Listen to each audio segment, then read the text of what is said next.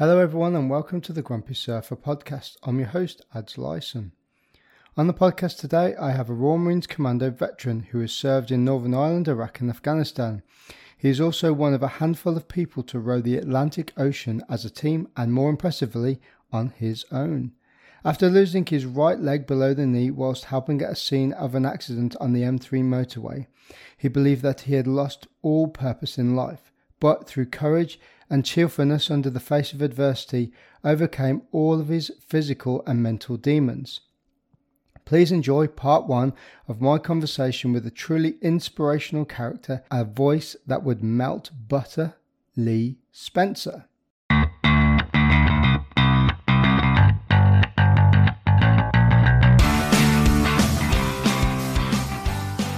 Lee Spencer, welcome to the Grumpy Surfer podcast. How are you doing? Very well, thanks for having me. What have you been up to?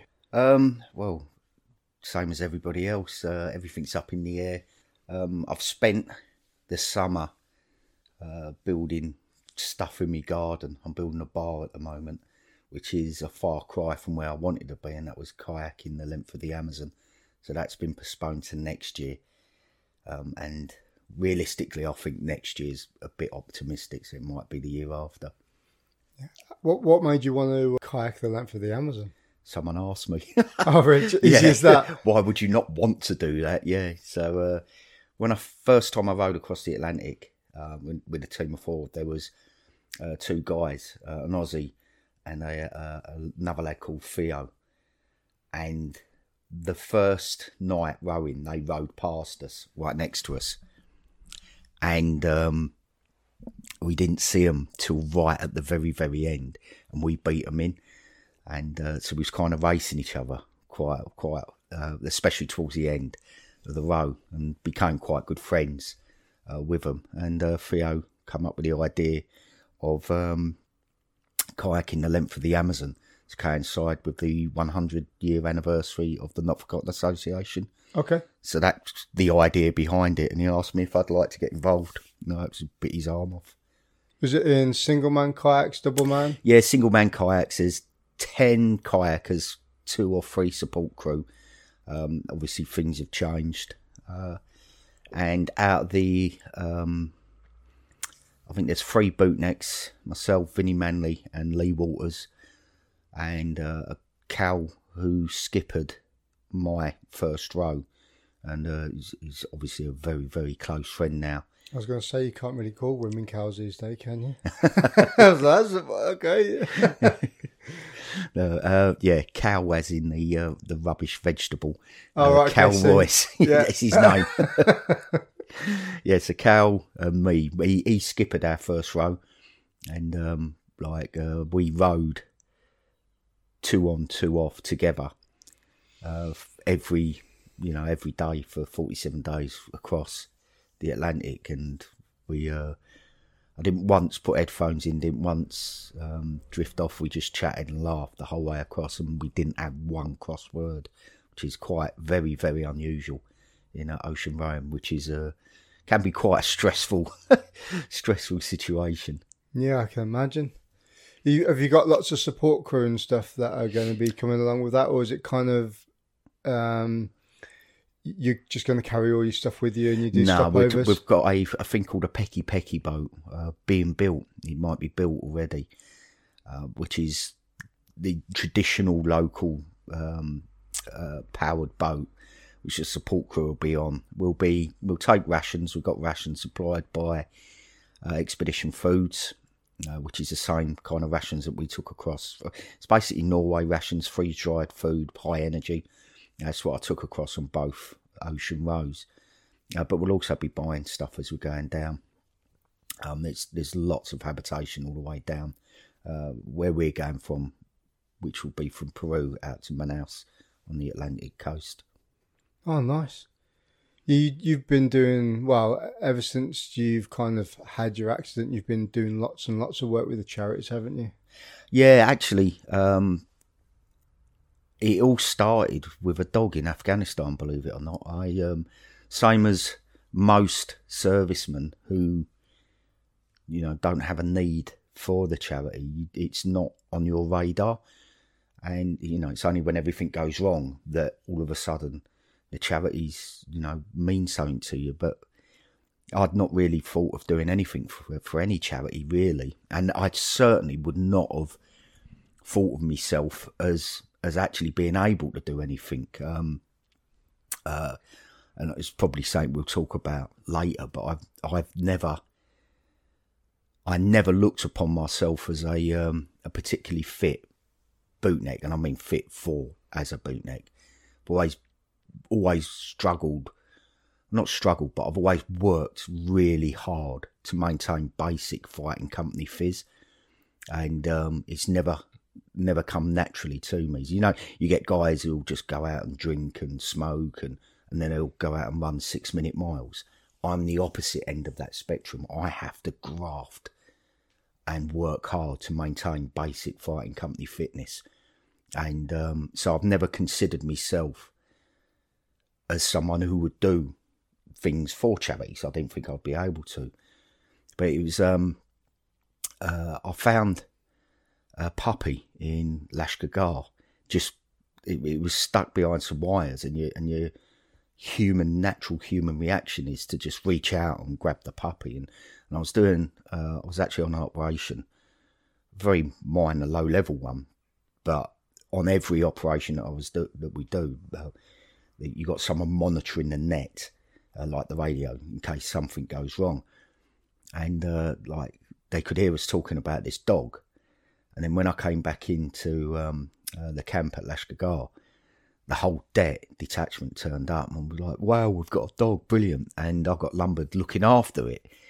And I sent an email out to friends and family saying, look, I've got a dog, can you send me some worming tablets, flea tablets, and everything that you need? And I'd never had so many parcels, you know. People, you know, like parcels when you're out on ops, they're your lifeblood of morale, aren't they? Yeah, yeah. And I hardly got anything from my family or friends, but as soon as you show them a picture of a puppy, I was inundated. And amongst all the things that I got an email from my cousin Matthew, who told me about he'd seen Crufts on the telly, and former bootneck Pen Farthing started a charity called Now's Had Dogs that was bringing dogs back and cats that kind of get adopted by the lads out there. So he put me in touch with Pen, and I put my then puppy in a taxi in Lashkar. She got a taxi from Lashkar to Kandahar, and then via Kabul, Islamabad, and then back to what's it called, Axminster, just off the 303 where she was in kennels. So we used to go and see her. And then basically that's just picking that puppy up, a weird small little action that actually changed my whole life.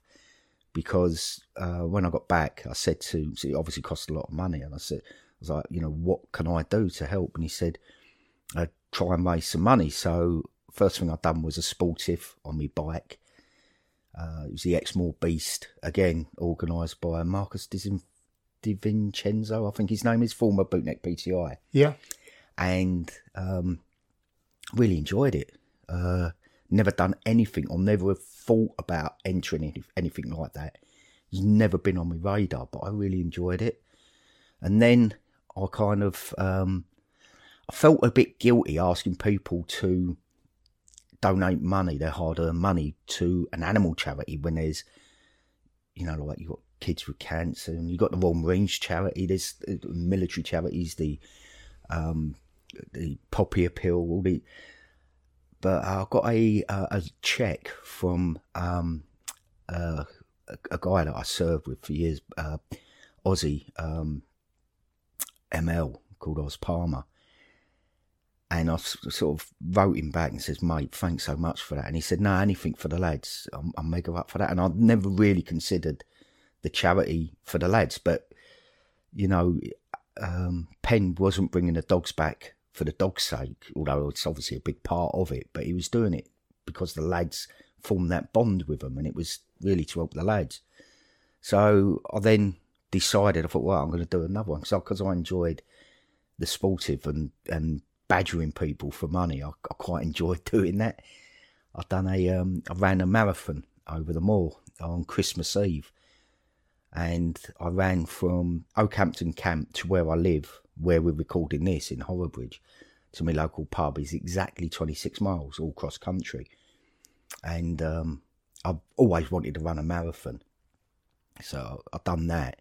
And it just so happened to coincide with one of the heaviest dumps of snow we'd ever had up on the moor over Christmas. So, coming across the top, I was wading through quite deep snow. And the halfway point's about Postbridge in the middle of the moor. And I was running from Oakhampton Camp to Postbridge in training in about 2 hours, 2.5 hours. And that was taking it quite easy. And it took me 7 hours on the day to get through all the snow. And I cracked on from there. But I got the bug. And then 6 months before I lost my leg, there's where we live now, where I am now, it's the former Marriott quarters for 4-2. So there's lots of old bootnecks who live in the village and around. And there was a lad called Dom Lovett, who he's a lad in, I can't remember when it was. He dived into a snowdrift in Norway, obviously drunk. But he broke his neck and he was a virtual paraplegic. So he had very little movement in his arms, but essentially paralysed from the neck down. And there's the leading robotics specialist in the world just happens to be in Plymouth University. And they were trying to get a robotic exoskeleton to turn Dom's little movement and control that he did have in his arms, to try and get a little bit more control over that, to give him a little bit more independence. And there's a group of guys in the village got together and said, well, is there something we can do? And I'd already run a marathon, so I couldn't do that. I had to do something more, bigger. And Eddie Izzard had just run 47 marathons in 47 days, so I couldn't do 2 marathons on 2 separate days. So the only alternative was to run 2 marathons. So I ran from the pub to Oakhampton Battle Camp and then ran back.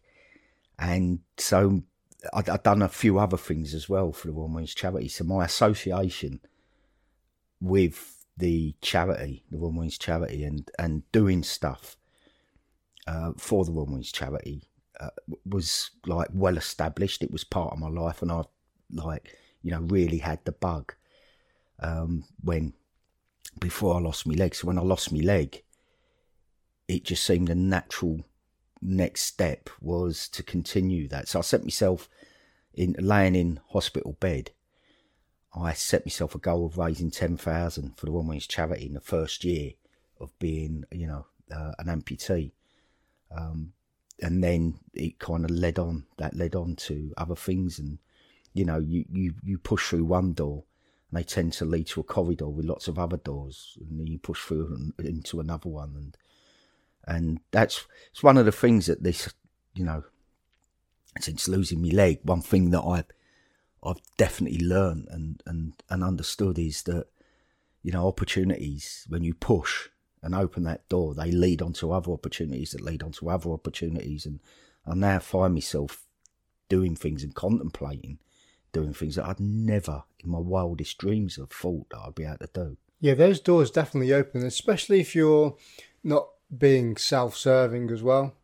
I think that if you do, like you're saying there, you're naturally wanting to do to help other people, even though, now you do have a disability or even before that, when you start doing those things and people see that, like you're saying, that's when the good things come sometimes. No, I don't know. Not always. Well, I'm a big believer in fate. So what I'm not. No, I'm not.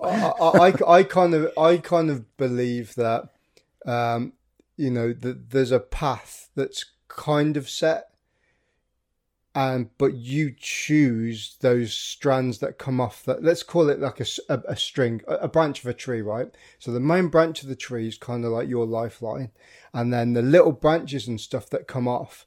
Sometimes you have another decent branch that comes off that takes you that direction, and then these little bits that lead you off in different directions. I couldn't disagree more. No? I earn a living now talking about things that have happened to me, and I still sit down, like, you know, you put a video on during your talk, and I still sit down and go, can I swear? No, you swear, yeah. Yeah, I look and go, holy shit. How on earth did any of this happen? You know, and I still think about my life and think, that's bonkers. And I'm a absolute firm believer that good things happen to bad people, bad things happen to good people. I've seen too many examples of that to believe that there's any rhyme or reason in the universe. And shit happens. And for me, it's never been a choice. There is no other choice other than to get on with it. You know, you can't change. When I lost my leg, thinking about the bad luck and how, you know, why me and all that was as alien to... Have you ever wanted to be able to fly like Superman? Yeah, I guess when I was little, yeah. Yeah, well, you know, imagine how amazing that would be. But you may as well get upset about not being able to fly as you are about stuff that's happened, because you can't change it. There's no way of changing it. It's, you know, so sat there moping about what might have been, you may as well mope about the fact that you can't fly, or, you know, you haven't got a lightsaber like Luke Skywalker. You know, it makes as much sense. So I think that's possibly the only difference, is that luckily I had that mindset, and realistically, you know, when I remember laying in the hospital bed more or less straight after this happened, I think I was still in intensive care, and I thought about all the most important things in my life, and if I put them in order, you know, where on that list, how far down would your bottom right leg be, you know? So actually, you know, putting things into context as well helps with that mindset. But getting back to fate, you know, and you might be right and I might be wrong, but I've seen no evidence of any kind of sense or any rhyme or reason in the universe. I can't see anything that makes sense to me. I mean, I'm not saying that, you know, the fate that I kind of see in my head, I'm not saying that is directionally good or directionally bad. What I'm trying to say is that you have sort of like a linear path that, you know, you're kind of on, but then you go off in lots of different directions. Things happen to you, you know, like you know, you lost your leg.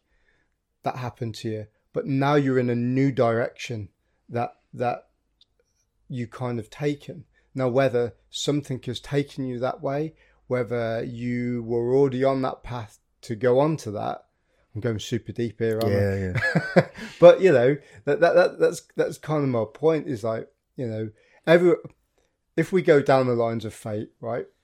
Everyone's natural instinct when you talk about that sort of thing, that there is a path that is designated for you, and that's what you go along. But that's what believing in fate means.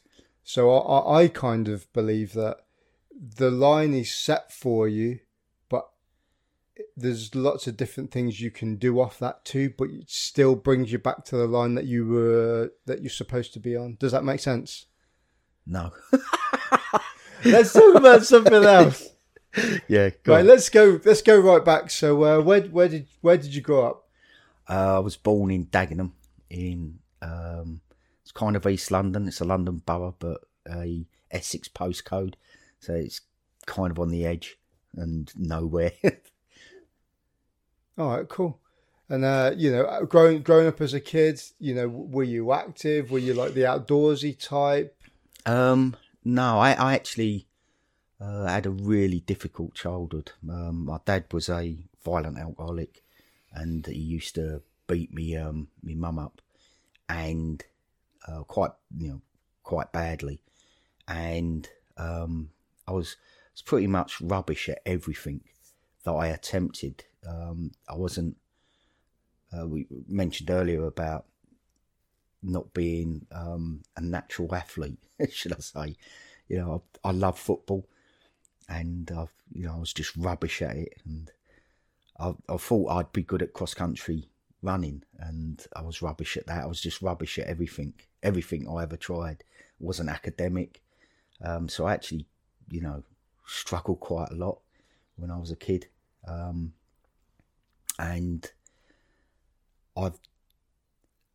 the big thing for me, and why the Royal Marines became such a big part of my life, was when my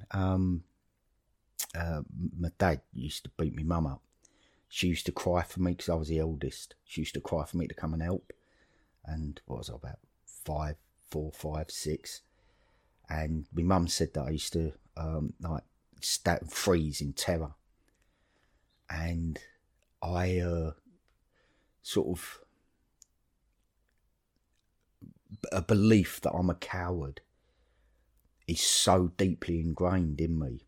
It's so much part of who I am that, I kind of dreamt of being a brave person, and the epitome of a brave person when, for me growing up, was a Royal Marine.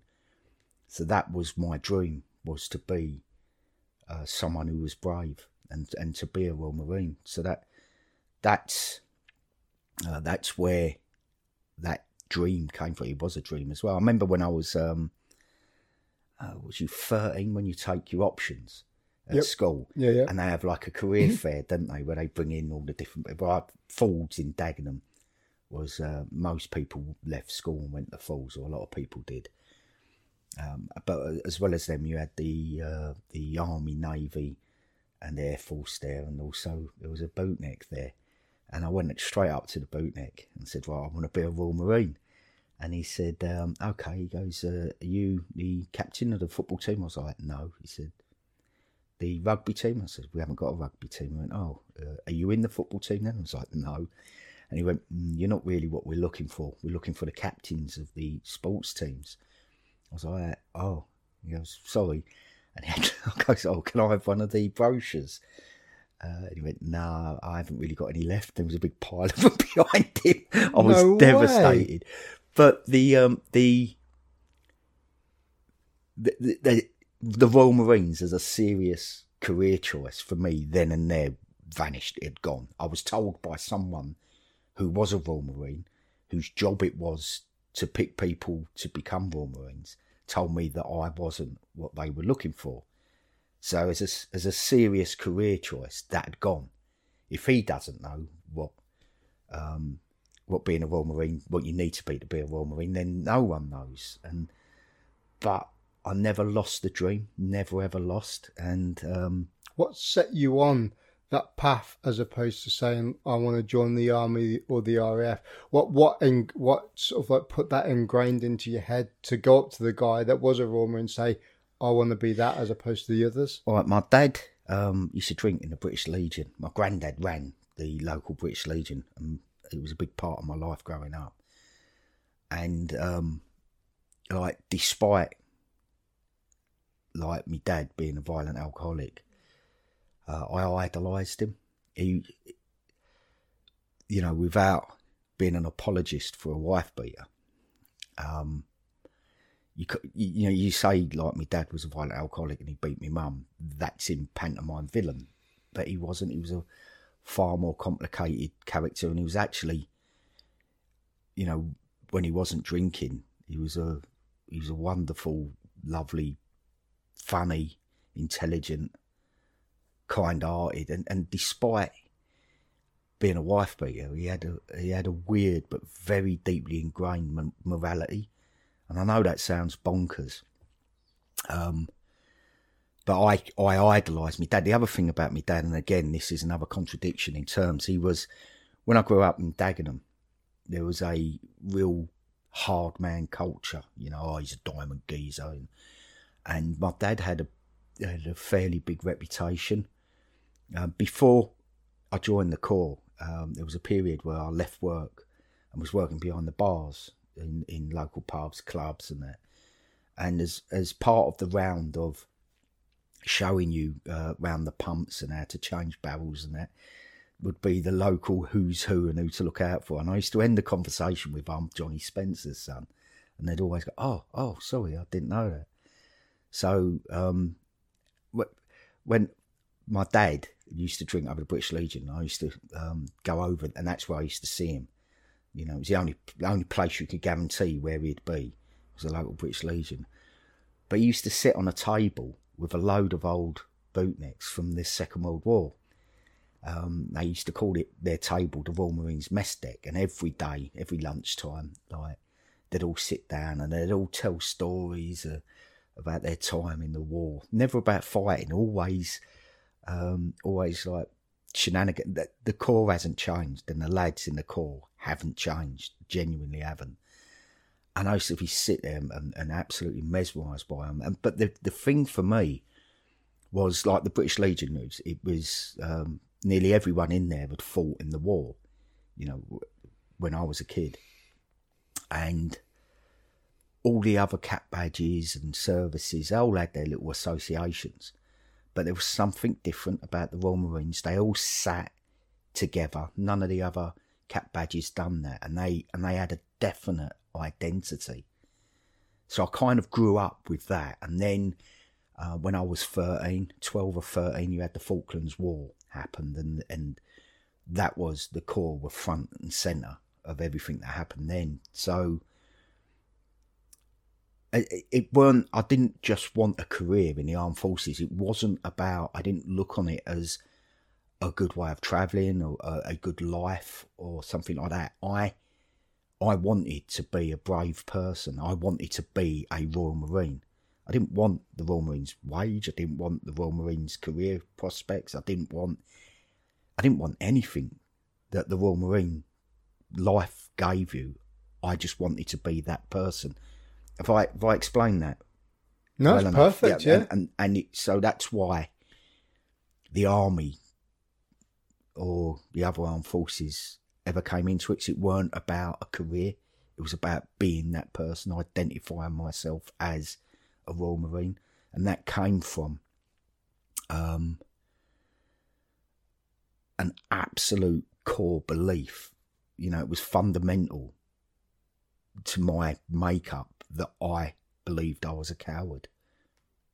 So when you went and spoke to the guy at the careers convention that you went to, and he turns around to you and you're like, you had your heart set on it that you wanted to join, and he turns around, nah, you're not what we're looking for. That must have been pretty dashing, really. Yeah, it was, yeah. But I was used to failure and disappointment. I thought I'd be a good cross-country runner. I don't know why. I used to run everywhere and do things. And in school, they had, like, for the trials for the cross-country team, they just sent everybody out on this route. And as you came back in, they gave you a number. And I think there was about 94 kids in my year. And I came 53rd. That's something that I thought I'd be good at. And, you know, and that's something that I tried at. And I came 53rd. Football. I love football. I played football all of my life. And I played football for a Sunday League team as centre forward for 4 seasons. I played every Sunday. You know, I've missed a handful of games. As centre forward, I scored 2 goals in 4 seasons. I've been absolutely crap at everything I've ever tried. And so actually being told, I think I'd have been more surprised if he'd have said, you're exactly what we want. They weren't only then. I left school and got a YTS, Youth Training Scheme, for those that can remember them. And it was in a job I hated. I worked in a lab, and like just as a general dog's body with no qualifications whatsoever. And I absolutely hated it. And I hated being that person who worked there. And I went to the careers office at 18. And I didn't get past the interview stage. It was Chief Petty Officer Smith in the Holborn office in London. And he said, "You're really not what we're looking for." And it was only there was another weird coincidence, very much like finding a puppy in Afghanistan. Me and a friend of mine, a lad I went to school with, we ended up on a mountain called Cadair Idris, which is it's widely regarded as the most picturesque mountain in Snowdonia, in Wales. Actually, it's beautiful. And we ended up, a long story, but long and short of it was, we ended up stuck on the top of it at night, and we had we watched the sunrise from the top of Cadair Idris, and that moment changed my life as significantly as losing my leg, I believe.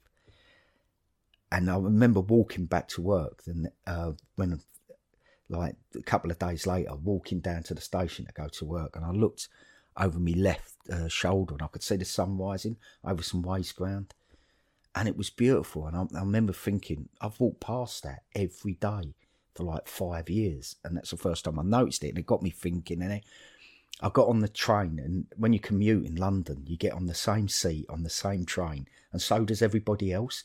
So you sit opposite the same people, and I sat opposite these people for nearly 5 years. And I thought, this is mad. And I said hello. I said morning to this person. I went, "Oh, morning." And it was almost like a set of dominoes that were just waiting to fall, because then everybody started saying hello. And then when I got off my station, which was Euston Square, where I worked, I was rushing, and I just suddenly caught myself and thought, I'm rushing. I'm in a mad rush here. And then I realised that I've been rushing for 5 years. I've been working there. And I looked round, and everybody else was rushing. And that all came about. That thought train came about through watching the sunrise on top of that mountain. So it was up until then by far the most beautiful and an amazing thing I'd ever seen. And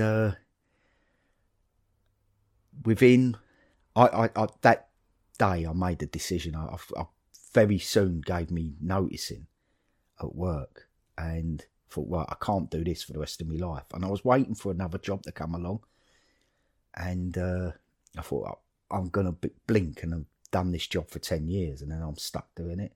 So I left, and I thought, I started working behind the bars in Dagenham. And I thought, I'll give myself 3 months to get as fit as I possibly can and give it one last go. And I went to the careers office and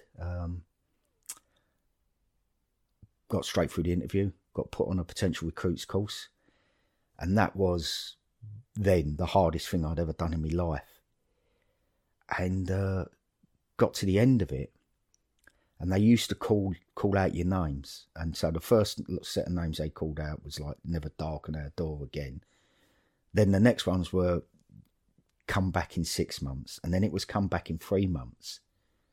And then they called my name out as those that had passed. And I was absolutely gobsmacked that I'd passed it.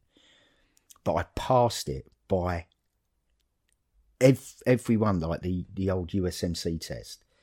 Every one of them, I just scraped in. So they called out a few names for people to go back in and see the call Sergeant Major. And we went through, he went through all my scores on everything, and I'd scraped in on everything. And looking back on it, now you know how these things run. On the last day, when they take you down on the bottom field and just thrash you until people give up, he followed me everywhere. So I now know they were looking at the people who were borderline, and he thought, right, I'll come and have a look at him. And I can remember him like walking around with me, and I just didn't give in. And I've always, I now know that I've always been good at that, not giving in. And so he went through my scores and he says, look, you know, you're going to have to improve on your press ups and everything like that. And he goes, this stuck with me all the way through training. He says, right, you can go. And I turned and walked out. And before I got to the door, he went, Spencer.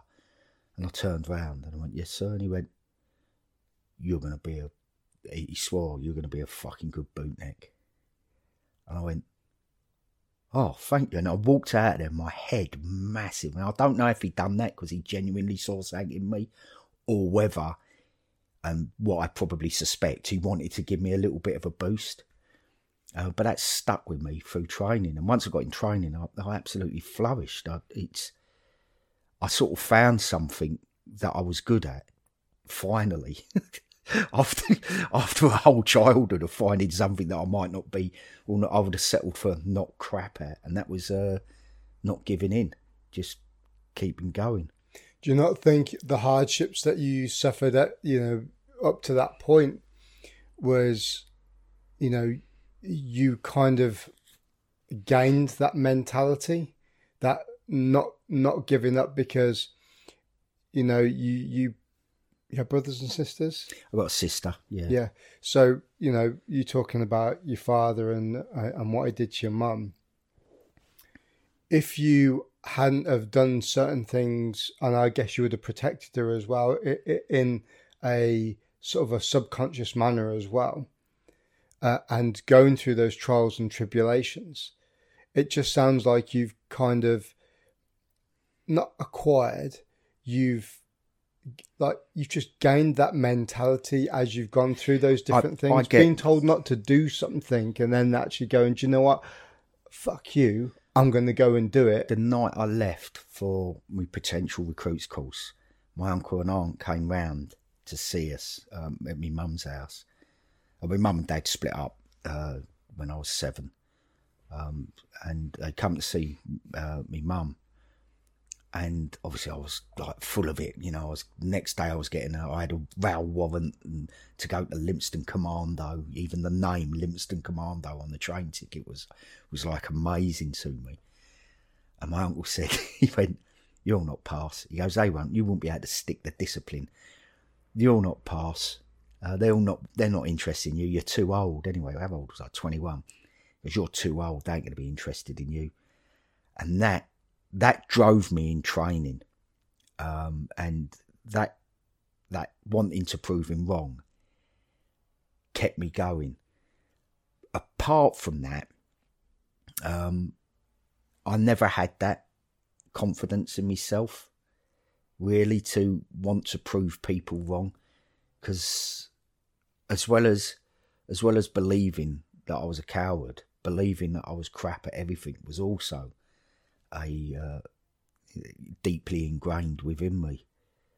I get asked to speak about resilience. It's massive in the corporate world, you know, and and it's something that I thought about a lot, because I talk in schools about failure, and it's one of the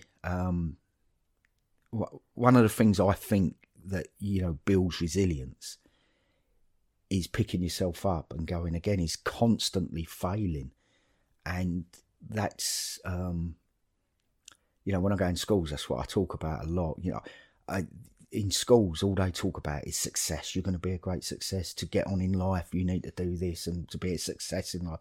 And I thought, you know, kids nowadays, they need to be taught need to learn how to fail, because especially social media, it's a different world out there, because all they see of each other is what they post on social media, and it's all, look at my successful life, look at my successful family car, look at my successful family holiday. And if you're not got that, and which no one has that perfect life that's portrayed on social media, it's really, really difficult for kids to kind of come to grips with that. So when they do fail, they feel that they're failing, you know, and there's no upside to that. Where the thing that the biggest gift I've got, apart from not giving in, what goes hand in hand with that is I'm a dreamer. I've always dreamt. Like when I was told at 13, you're not what we're looking for, I never lost that dream of being a Royal Marine. That's really important. I never lost the dream. It was still my dream. I didn't pack it up and put it away. The actual practicality of being a Royal Marine as a serious career choice had gone. You know, that wasn't for me. I was told that wasn't for me, but I never lost the dream. So it's, for me, resilience is built through constantly failing and picking yourself up. When things go wrong for me now, like with the last row, I was ready to go on the 18th of January 2018. The weather was looking good, everything was going right. 3 days before, on the 15th, my mum died, like quite unexpectedly, and I had to fly back to the UK and postponed everything. But I picked myself up and went again, and then I went out in November that year, and I sat looking out at sea for a whole month waiting for a weather window that allowed me to row out into the Atlantic, and it didn't come, and I had to postpone it again. And then I finally got away in January last year, and 5 days into it, the whole of my navigation system, every electrical component on the boat just completely failed. And at that point, when it happened, I thought that was the whole row. Saying I've worked 2.5 years constantly for, I thought it'd all gone. But I was used to it. I'm used to things going tits up. And when you get used to it, you kind of just pick yourself up and go, okay, let's crack on. As it turned out, it wasn't the end of the road, but at that point I didn't know then. Guinness, well, the Ocean Rowing Society, all ocean rowing records are, if you're solo, it's solo and unsupported, not solo, unsupported and non-stop. No ocean rowing record is non-stop, so you can stop for essential repairs, but obviously the clock is still ticking. But at the point, I didn't know that. So when everything went wrong, and when my mum died, and when I didn't get a weather window, and that's just talking about one specific thing, that's just that row. Things go wrong, and it does seem that they go spectacularly wrong for me. I don't know why that is, but things always go wrong, and its resilience is built through knowing that things go wrong and just picking yourself up and going again. So that, I don't know about any mental steel or anything like that was built into me as a kid. I think it's more of a, nothing more than just getting used to things going badly. And when they do go bad, you just go, oh, well, that's kind of normal for me, and pick yourself up and keep going. Yeah. I think a lot of the stuff that you're talking about, I don't think mentally you really know, you kind of understand what's going on with it, because I think you've got that subconscious from what you're talking about there, and that resilience and that will to sort of like carry on. I think it's just ingrained in you. You've just not recognised it, and you still got it now. Like, you know, through being in the Corps. One of the things that you were saying there about things going wrong, but you just kind of suck it up and you get on with it. The classic cliche: improvise, adapt, overcome.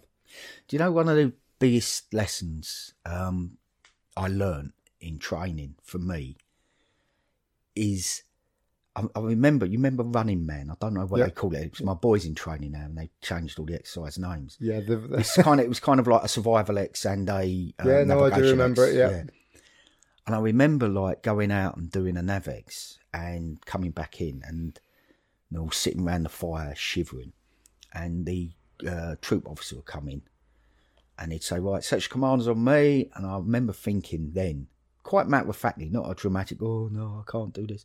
It was, if this is another Navex, I definitely can't do this. I have hit my absolute limit of what I'm capable of doing. And it was another Navex, and we went off and done it. And I remember coming back in and being surprised that I'd done it, thinking, wow, I didn't think I'd do that. But I definitely can't do the next one. And then it was section commanders on me, and I think, really, right, well, I definitely can't do this.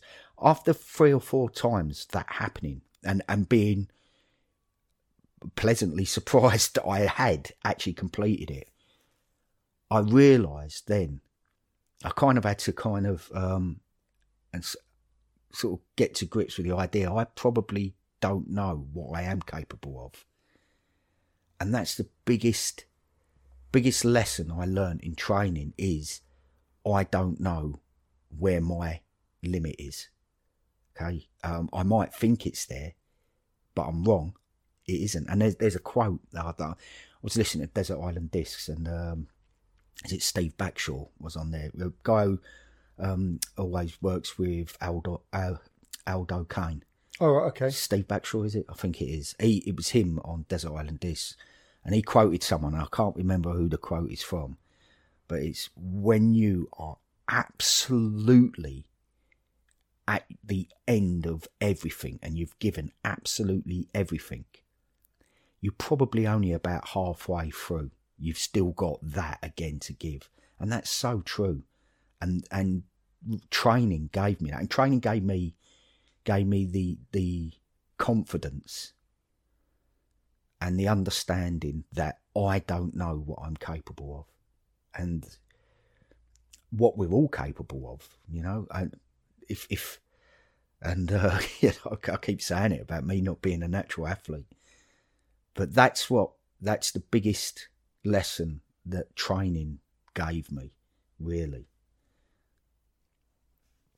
I think that what you don't realise, especially if you don't come from a background where, you know, you were, like, let's say, like a high level sportsman, you know, the average middle class, you know, kid that comes up, he, you know, joins recruit training.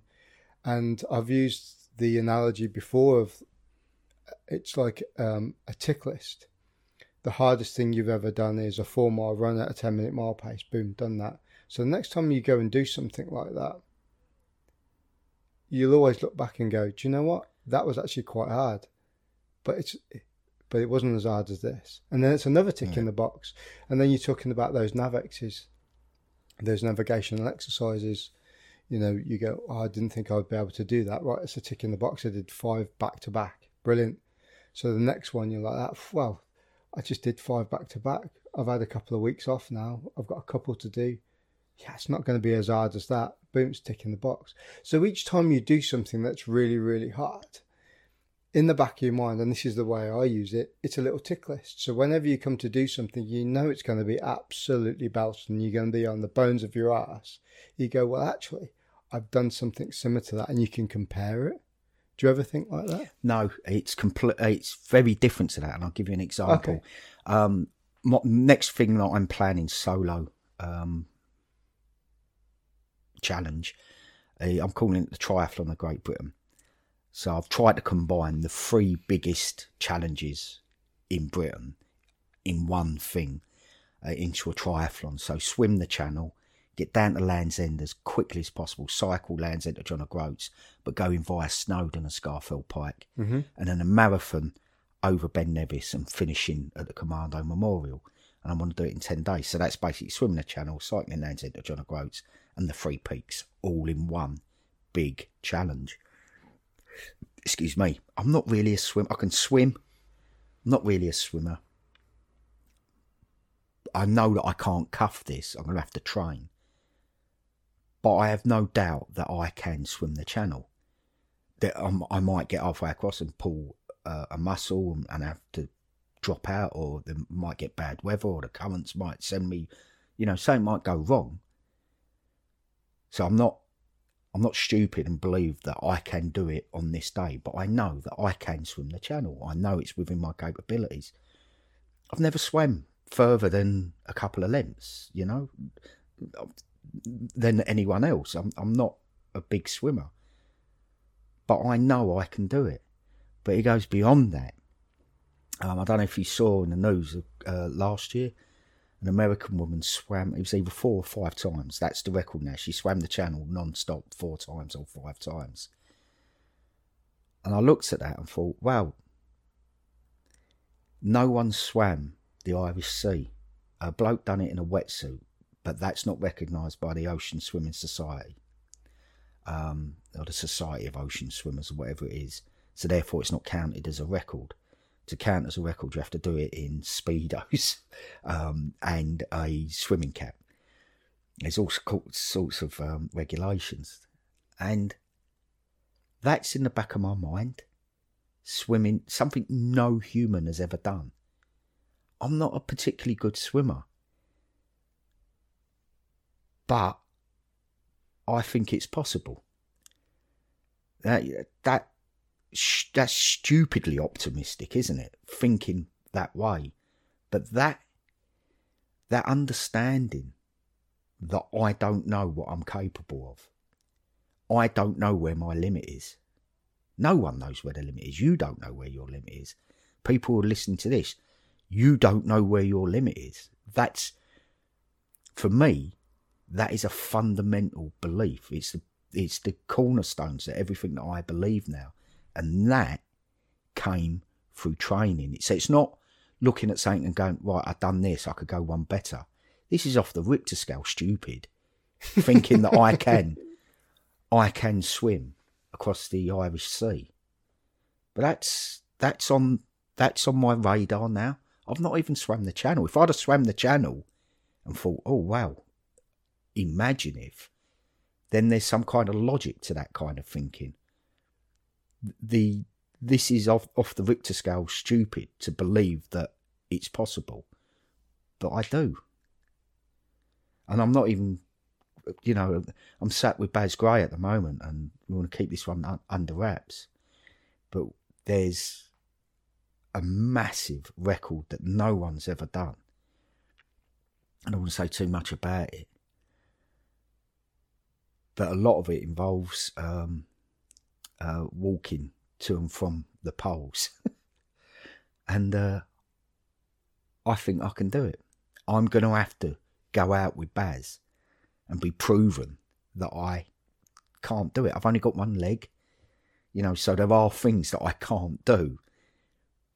But because of that fundamental belief that I got in training, that confidence that the Royal Marines training gave me in understanding that I don't know where those lines are, I'm going to have to go up, be shown, this is where the line is, for walking anywhere, because it's obviously, I'm never going to be like 400 metre hurdles champion with one leg. There are obvious limitations to that.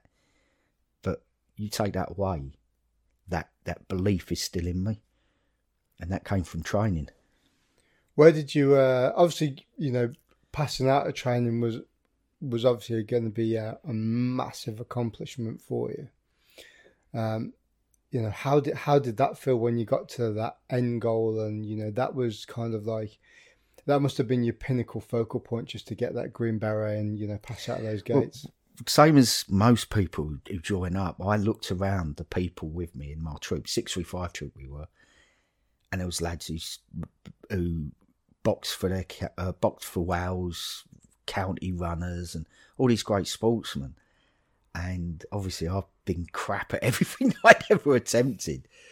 And I assumed, you look at the statistics, I assumed that I wasn't going to make it through, but the dream of getting to the end, that hadn't gone anywhere. The dream was still there, So it was that dream that carried me through, and I kind of was just glad every Friday that I was still there.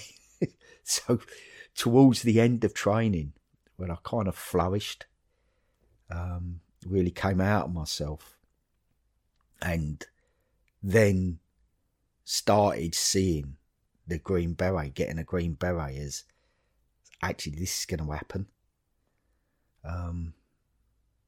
Yeah, it's, you know, same as anyone. You walk out of Lympstone bomb-proof, bulletproof, and then you go to a unit, and then you're straight back down to the bottom again. You have to do that process all over again. That really stayed with me. When I passed out, the Corps hadn't really done anything since the Falklands. There was Ophaven in 91, which I just missed. I passed out in 92. And nothing, you know, everyone really talked about, and everything was based around the Falklands. And there was there'd be a few lads who might have had a contact, the odd contact in Ireland. And they were spoken of with reverence, you know, and then the guys that were in the Falklands. And it was only really, I was lucky enough to be a section commander in Charlie Company, going into Iraq, the initial invasion, and leading a section off the helicopter going into the Alfour Peninsula.